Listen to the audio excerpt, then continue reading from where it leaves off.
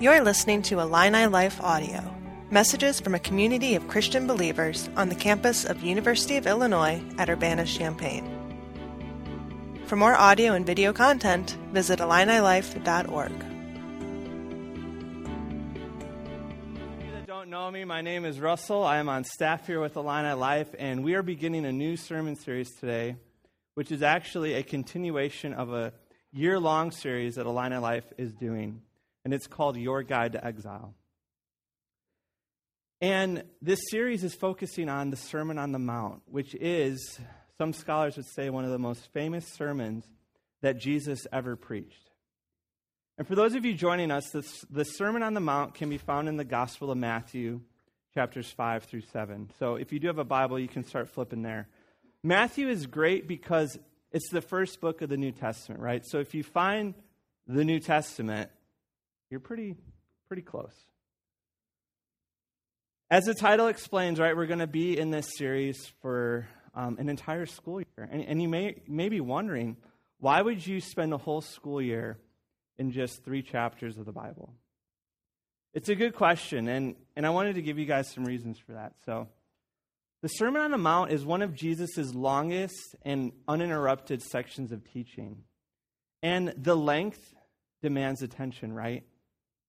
That's one of the big reasons we're investing so much time into this. We want to pay close attention to Jesus' words.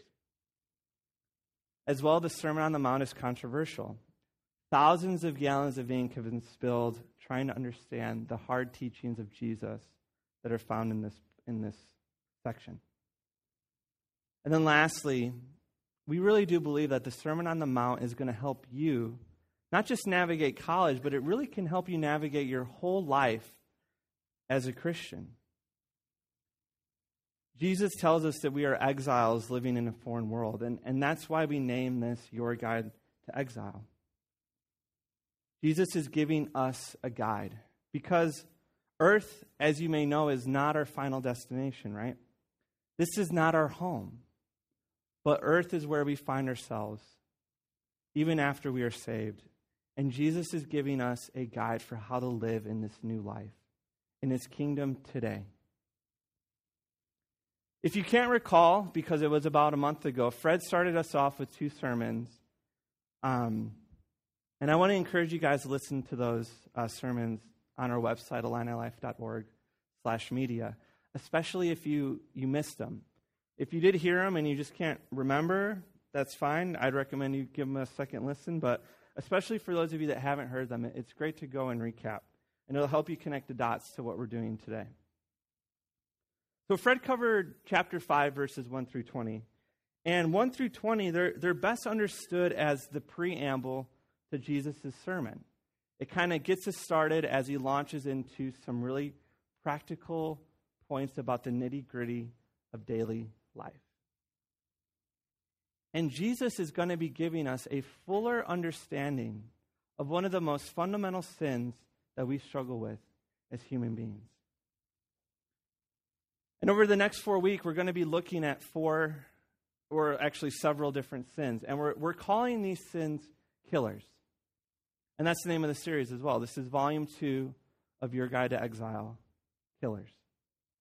Because as we journey through exile onto our heavenly home, these sins will be threatening to kill the new life we have with Christ. And not only are these killers a threat to your personal self-preservation, but they're a threat to relationship. They're a threat to the relationship that you have with your fellow man, but they're also a threat to your relationship with God. So that's why we're doing this. We want to give you a sober-minded warning that these things can kill. And that's why we're investing 4 weeks into just 27 verses. So what are the killers that we're going to be guarding ourselves from, right? Adultery, lust, divorce, breaking of oaths, retaliation, and hating our enemies. Nick Majeski, Alan Hobley, and Pastor Casey Summers, they're going to be coming alongside us and preaching these sermons over the next 3 weeks. And they're going to be helping us fill out our guide as exiles. But before all that, We need to come face to face with the problem that we all struggle with. 100% of the room. This plagues us all. And that thing is anger. So God kind of, I don't know, I think he has a sense of humor, to be honest. And as I was prepping this sermon, I told Fred, I was like, Fred, I haven't really felt angry to the point of wanting to murder someone yet. So I just don't know if I can really connect to the content and synthesize it to my friends here. But then the Lord provided. So let me tell you a very sad story. So for those of you that don't know, and you couldn't tell from my binder, I'm a Chicago Cubs fan. Yeah. Did you guys watch the game last night? Oh, Augustine, you could throw that picture up of me and Mickey. That's me and Mickey. We're the Cubs beat the Reds, so we threw it in their face. Ha ha, taunting. So I'm a Cubs fan, and I have this amazing flag with the letter W on it, which stands for win. And if you go to Wrigley Field, every day if the Cubs have won, they roll up a W flag so that people passing by on the L train in Chicago, they can see whether the Cubs had won or lost for that day. They do have an L flag as well. Those are not as popular as the W flag. So, I love the Cubs. I watch as many games as I can, and when the Cubs win, I like to do this. I throw up my own W flag, so my friends and my neighbors and the girls and guys that live a couple houses down from me, so that they can know, did the Cubs win today? Sarah Weldy is constantly checking, did the Cubs win? So, tragically, something happened yesterday. Friday night, I'm waking up, minding my own business, opening the shades to a brand new day, right? You do that? You open the shades to the morning? And I open my shades and I see this. Yeah, I know. It genuinely makes me sad and angry. I was in shock, to be honest. I called Megan into our room and I was like, Megan, look what happened. Someone ripped our flag and stole it. And honestly, I quickly went from grief to anger. And I thought about, college students are the worst. This is my second flag that's been stolen. Why would they do that? They're probably drinking. Drunk college students are even worse than regular college students. Oh, and it was probably a Cardinals fan. I hate the Cardinals. No, it was probably a San Francisco Giants fan. I hate the Giants. All these stupid people walking down the block. I'm just trying to serve the neighborhood by letting them know if the Cubs won or if the Cubs lost. And I was mad. But let's set that aside and just have a moment of silence for the flag. Augustine, if you will.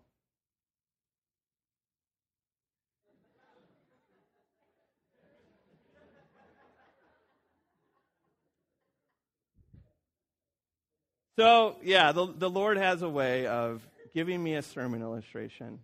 But I am still angry today. The Cubs had an amazing win yesterday, and I was like, what's the point? I don't have a flag.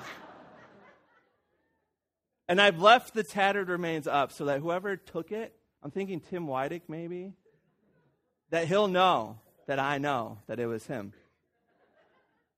But what did I want to do, right? I couldn't retaliate against anyone. I don't know who did it.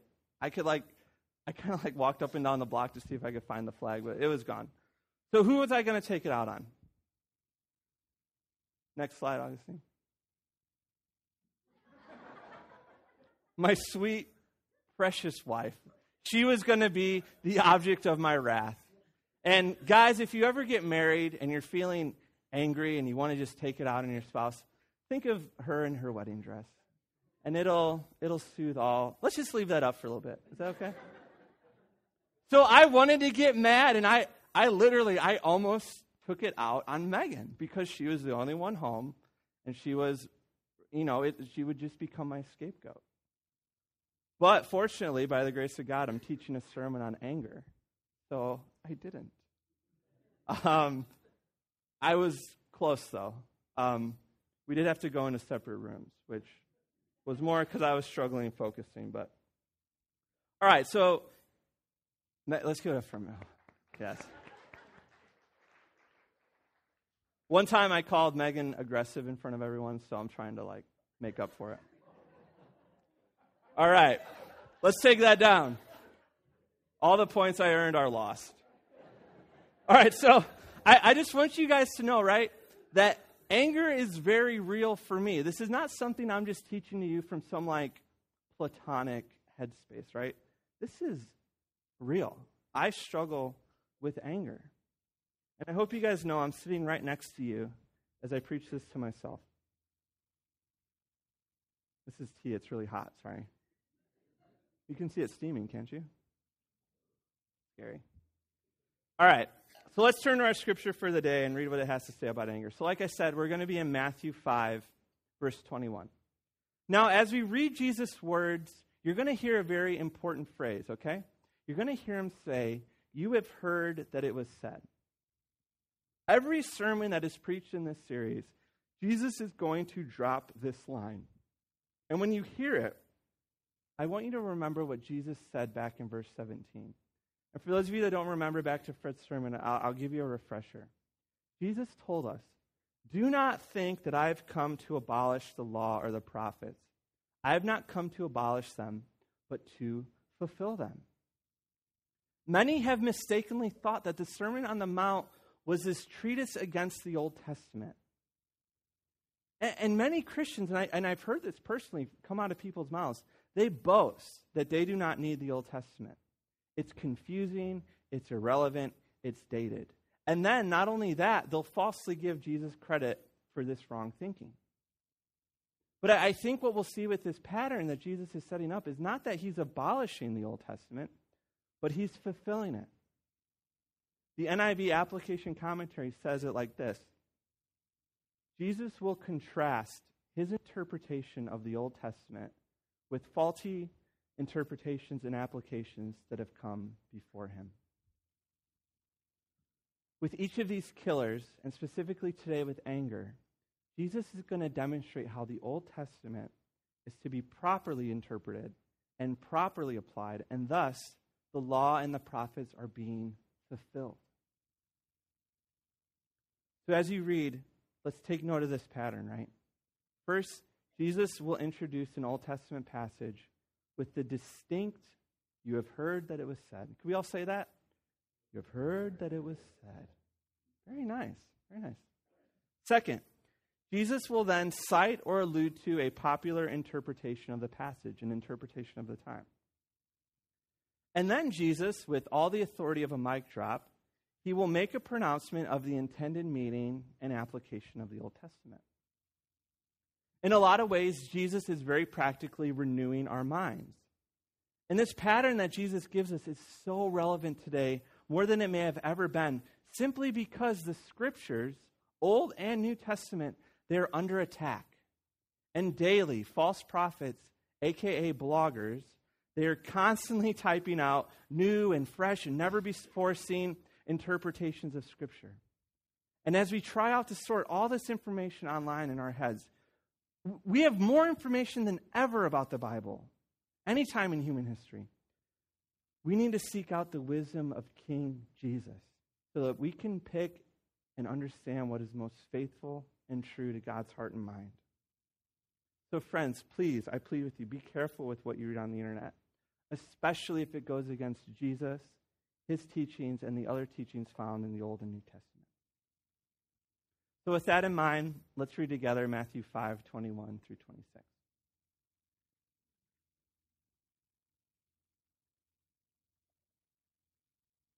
If you guys want to turn or swipe, now's the time.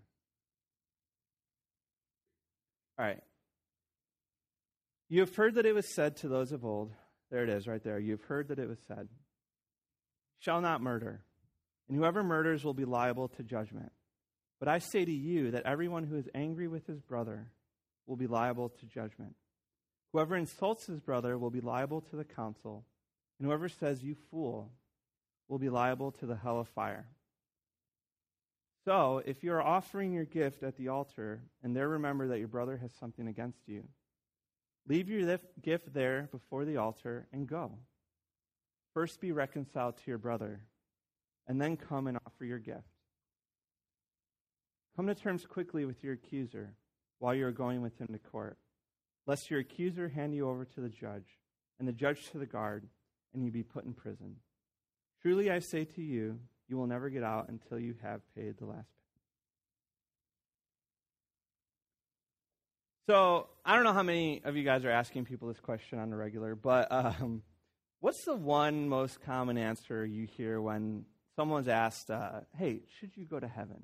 This used to be really popular in the 90s. It was like, you go up to strangers and be like, how are you going to get into heaven, brother? You know? I don't know if you guys do that anymore, but just go along with me, right? What's the thing that people usually say? Why should you get into heaven? Yell it.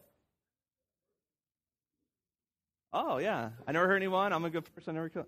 Yeah, you nailed it, Maddie Chanuta. Good job. Come on, give it up for Maddie, people. That's what they say, right? Well, I'm basically a good person. I give to charity. I don't litter. And I mean, I've never murdered anyone. Murder, right? It's the classic sin we all go to when we're trying to feel better about ourselves. I may have just lied to my parents, but at least I've never murdered anybody. I know I just lusted after that person, but I haven't murdered anybody. You know, I got super wasted last night. But I managed to not murder anyone. I am righteous. Murder is a unique sin, right? It's unique because of its finality. And it's especially unique in this privileged campus academic setting because it's not something that you guys are struggling with. I'm not counseling students because they can't stop murdering people. And because of this, right, it's an easy accolade for you to hang your hat on and just be like, man, I'm really killing it when it comes to being a Christian because I'm not killing it. I'm not killing anything. So Jesus takes that sin, right? And I'm imagining a lot of the people on the Mount, I don't think a lot of these people were murderers either. So he takes that sin. It's the granddaddy of all sin. It's as old as Cain and Abel, Adam and Eve's sons. And what does he do? Jesus fulfills the law, and he gives us a proper interpretation and application. And here's the thing, right? Even if I was preaching in a prison ministry to a room full of people that have been convicted for homicide, the things that Jesus has to say is applicable to even them. Murder is a fruit of a terrible and nasty tree, and that tree is named anger. Jesus says, but I say to you that everyone who is angry with his brother will be liable to judgment. So let me ask you guys, could we just, by showing of hands, who here has gotten angry? Is there anyone not raising their hand? I can't see. I see you. You never got angry? I'm not going to call you out. Okay. She's like, I'm getting angry right now. All right, I'm assuming that everyone raised their hand, right? So what that means, unfortunately, is that everyone who has raised a hand is liable to judgment, right? We are all guilty. I was angry about my flag being stolen. I have a dear friend who gets angry when the quarterback of the Denver Broncos cannot make a pass longer than 5 yards. And even little, sweet, precious 5-month-old Ava, when she is hungry, she has a different cry that is an angry cry. And it is to let you know, Mom, Dad, where the heck is the food? And she can't even talk, but she's learning to get angry. Good job, Ava. So what Jesus is trying to do, right, he's trying to get us all on the same level. We may not be committing acts of homicide, right? But the anger we have in our heart is just as destructive and just as deserving of punishment. Because you can't get to murder unless you have anger first. Let's continue on in verse 22. Jesus says, whoever insults his brother will be liable to the council. So the phrase insults his brother is shown sometimes in different translations. So if you have an NIV, it'll say the word raka. Anyone who says to a brother or sister, raka. And this is an Aramaic word, right, that can be transliterated basically to empty-headed, which, in our American context isn't super insulting. I guess I could be like, oh, Brooke, you're so empty-headed. She'd be like, who are you? You an old person? But in its essence, let's go back in the time machine. It was a really nasty phrase of contempt. And as you may have guessed, I struggled for many nights trying to think of a church-friendly word that wouldn't offend anyone, but I couldn't. So let's just hear what Dallas Willard, how he put it. Dallas says, our verbal arsenal, and this is in his book, The Divine Conspiracy. He says, our verbal arsenal is loaded with contemptuous terms. Just think. You can think of them in your head right now. Some with sexual, some with racial, some with cultural bearing. Others just personally degrading. When you're learning a foreign language, what's the first things you learn? The swear words, right? The insults. So that's what Jesus is saying, is that name-calling is serious, right?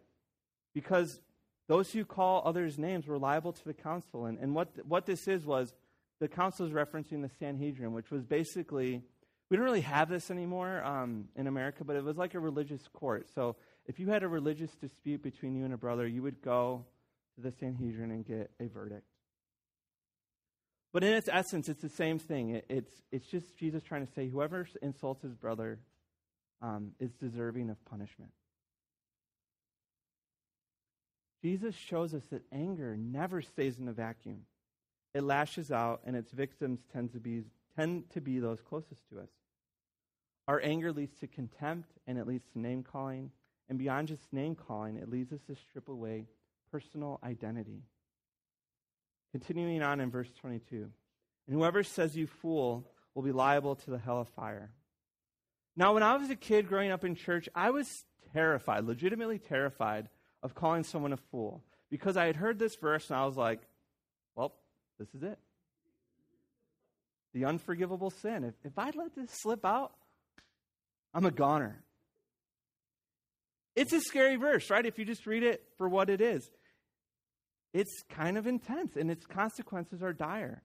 And I think the reason Jesus is being so emphatic here is because he cares about human dignity. The Greek word that we translate as fool is moros, which can be understood as a moron, or someone who consistently acts like an idiot, which you may accuse me of at times. And even today, calling someone a moron is highly insulting. Calling someone a fool is highly insulting. I don't remember the last time someone genuinely called me a fool. But what was happening in that Jewish culture is that they were removing someone's name. And to remove your name was very, very grievously insulting to that person. And basically what they were saying then and what we're saying now is that you are no longer image bearer of God. By removing your name, I am saying to you, you are just an empty-headed moron. You lack value, you lack intelligence, and you lack worth. You are telling someone, you are not human. Now, for savvy listeners, you're noticing how this connects to our previous sermon series, Imago Dei, right? The foundation for the commandment to not murder was because all people have Imago Dei. All people are image bearers of God. And because of this, he makes a special prohibition that we, image bearers, are not allowed to murder other image bearers. We are not allowed to end the life of someone else. And what Jesus is trying to show us that even before you can get to that place where you're ready to murder somebody, because honestly, none of us have been there. It's our anger that we're going to be most susceptible to dehumanizing someone. So before you can murder, you have to remove their humanity. Does that make sense? We see this pattern of how in our anger we participate in the act of image removal. We dehumanize Imago Dei and we say to our fellow man, you are no longer an image bearer of God. So here's kind of how it flows out of us, right? We get angry. We remove personhood. Raka is an example of that. And we treat others with contempt. You fool. I don't know about you, but I think thanks to late night comedy, thanks to Twitter, thanks to social media comments, which I don't know why I keep reading them, it's like an addiction. I've become numb to how angry American society is right now. And I'm not speaking of righteous indignation against social injustice, right? I'm talking about the level of anger people feel when they decide to reboot Ghostbusters with a female cast. I'm talking about the verbal abuse that athletes will face if they give up a touchdown or make an interception. Or celebrities, if they make a faux pas. Or even if they don't, they're just kind of innocently on Twitter getting attacked for how they look or how they dress or the race that they are. I'm talking about the name calling that is constantly hurled by late night hosts for the entertainment of the masses. We, my friends, live in a mean culture. And in reflecting on this sermon, I've been struck by how much of our anger is rooted in dehumanization. And I've been shocked and I've honestly been convicted because I like a good name call by just how damaging name calling can be. And notice something with me. I notice that name calling is tied up with animals. When a man is angry at a woman, he will call her the B word, right? Which is the term for a female dog.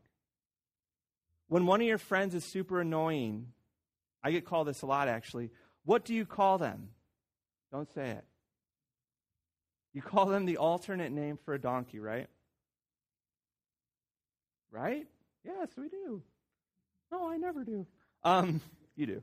So, and continuing on, in Middle Eastern culture, right? What's one of the most grievous insults you can hurl against someone? It's to call them a dog. Closer to home, when a person is trying to cope with being unjustly harassed and stopped and frisked by police, what will they call those officers? They'll call them pigs. And those same cops, as they try to cope with crime scenes and as they try to cope with the nightly potential of being killed on duty, they will dehumanize the very citizens they're called to serve and protect and lump whole groups of people by describing them as animals. We use animals as insults because animals are not image bearers. The easiest way to stay angry at someone is to remove their humanity. It's to push them lower on the totem pole, and it's to make them not human. It's to make them an animal. Name calling matters because it's the first step we take on a dark road towards dehumanizing someone. And it's the first step we take towards a long road of being able to murder someone. And again, that's what Jesus' whole point is. Murder comes a long way after anger.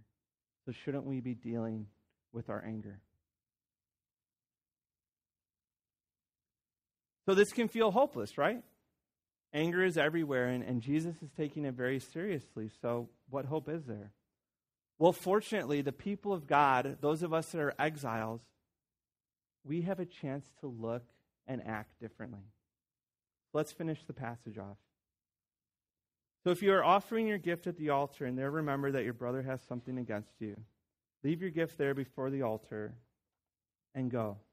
First be reconciled to your brother, and then come and offer your gift. Come to terms quickly with your accuser while you're going with him to court, lest your accuser hand you over to the judge, and the judge to the guard, and you be put in prison. Truly I say to you, you will never get out until you have paid the last penny.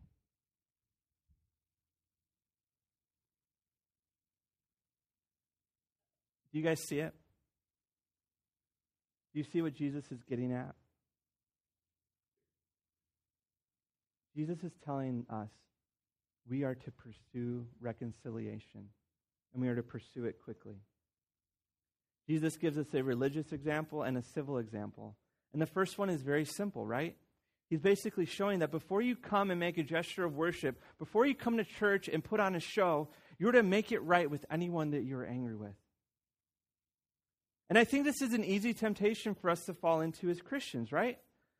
We get into this trap of thinking, well, my outward religious gestures, they will compensate for the inner anger I am not willing to deal with. Jesus echoes Psalm 51, which says, "For you, O Lord, will not delight in sacrifice, or I would give it. You will not be pleased with the burnt offering." The sacrifices of God are a broken and contrite spirit, a broken and contrite heart. Oh God, you will not despise these things. In essence, friends, do not let your acts of worship conceal the anger you may have towards others, especially if you're holding anger against someone in this very lecture hall. Don't let the fact that you're a greeter, or that you're on the worship team, or that you give 10% of your income, or that you lead a small group, don't let these offerings that you are making stand in the way of you reconciling to someone you're angry with. Or even more radical, if you are concerned that someone may be angry with you, going and pursuing a conversation with that person. And please hear me, I am literally struggling with this sin as we speak. I'm angry with family, I'm angry with friends, and I'm angry with others. And it's a challenge because contempt, I have found, it takes less effort. But unfortunately, contempt is much more severely damaging than reconciliation. The last example Jesus gives is admittedly a little confusing because we don't have context for it. But basically, Jesus is using a civil example of being brought to court for a dispute. And he's being very pragmatic here, right? If you're getting sued or someone's bringing you to court, try to reconcile things before it gets to that point. More than simply discharging legal affairs, Jesus' disciples, those of us in exile, we are to seek a kind of reconciliation that creates friendships out of our adversarial relationships. Again, Dallas Willard puts it well. Here Jesus tells us to be well-disposed or kindly minded towards our adversary in the preliminary interactions that might lead up to a trial. Try with genuine love for the adversary to resolve matters before it comes to trial. And I don't know how many of you are getting sued this morning, but basically, as best as you can, Jesus is saying, settle things out of court. And Jesus ends again this passage with the imagery of being trapped in a prison where you can't ever pay off your debt because you're not earning enough in that prison. The more urgently you can make things right with your accuser, the more urgently you can make things right with someone who's angry with you, the better chance you have of avoiding unnecessary consequences.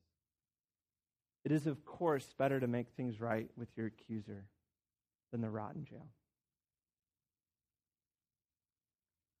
Now, as we come to the end of this passage of Scripture, and we're reflecting, right? We're reflecting on the challenging words of Jesus right now. I wonder how many of you are asking, but Russ, is it a sin to be angry? Is it a sin to be angry? I think the Bible is very clear. The answer is no. Else the very man who's teaching us this sermon, he would be considered a sinner. Later on in this very Gospel of Matthew in chapter 21, we see an angry Jesus turning over tables in the Jewish temple, right? Money lenders and merchants had turned a holy space. They turned a church into a mall. And Jesus flipped out. And he literally flipped over tables. And in his anger, he was righteous. And in his anger, he did not sin. Ephesians 4:26 affirms this. Be angry and do not sin. Do not let the sun go down on your anger. And I think this is a hard teaching for us because if you've grown up in the church or you've grown up around Christian people, we've been taught that being angry is sinful. So the only solution that we have is to stuff it and to hide it. I wonder, though, I really do wonder, what freedom would you have if you felt like you could acknowledge the anger you have with someone and reconcile it? And to be honest, I wonder how many of you in this very room are going to end up walking away from the church because you're angry with a fellow believer, or worse, because you're angry with God, and you just can't bring yourself to admit it. And as exiles, that's the first thing we have to do. Exiles don't suppress their anger. We acknowledge its presence. We realize that it's not a simple experience, but rather we recognize that it's what we choose to do in the seconds and the hours and the days that follow that anger. If you've seen Inside Out, anger is an emotion that bubbles up from the same place as happiness, sadness, fear, and disgust. Willard again says, anger first arises spontaneously. It just happens, right? My flag was gone and I was sad and then angry, and then sad. But Willard says we can actively receive it and we can actively decide to indulge in our anger. And if we're being honest, we usually do.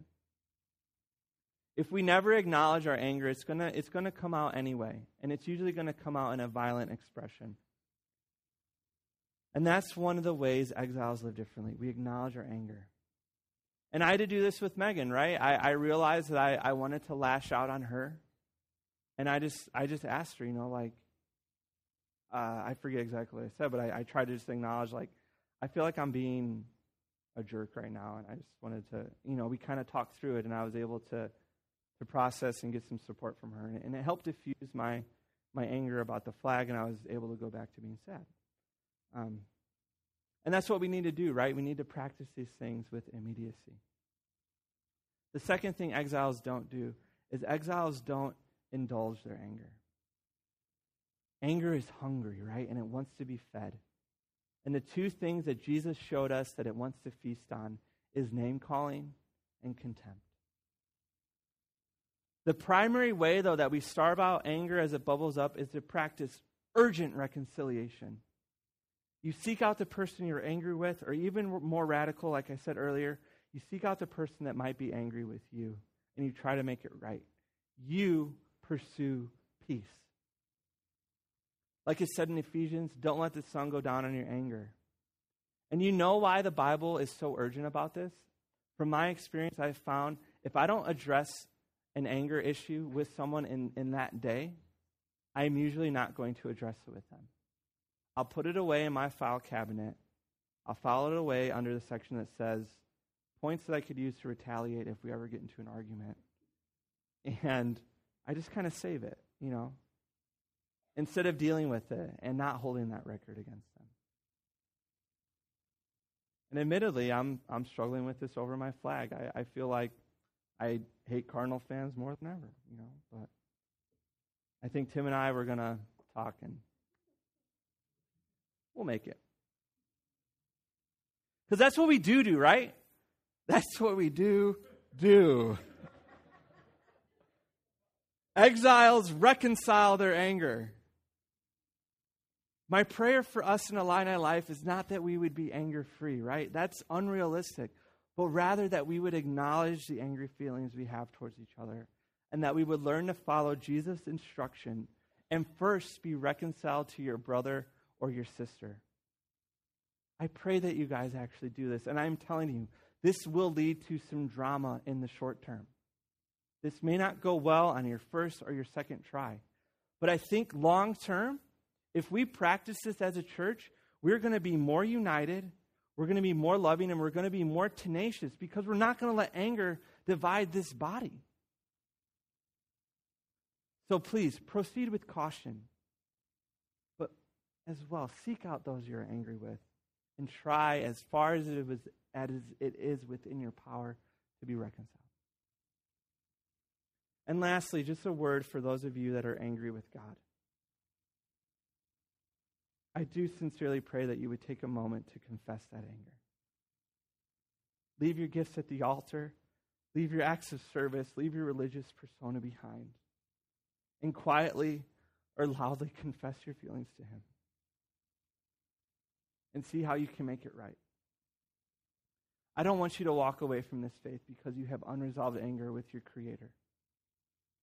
And as a staff team, and I'm speaking on behalf of other leaders in our church, HF leaders, we'd love to walk alongside you and help work with you through your anger with God so that you can be fully reconciled to Him. Many people over this century have declared God dead. And I wonder if they've committed this act of mental murder because they are actually just upset with him in the ways they believe he may have failed them. So I'd like to invite the band up as we close today.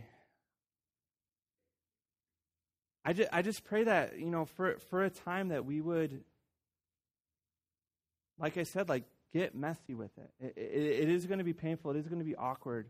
But I do think if we could just take these steps and choose to engage with each other and choose to engage with God, I think we're gonna be better for it. So, exiles, we handle anger differently. And I pray that you will be people that don't avoid being angry, but that when they experience anger, they righteously deal with it. So would you guys stand and pray with me?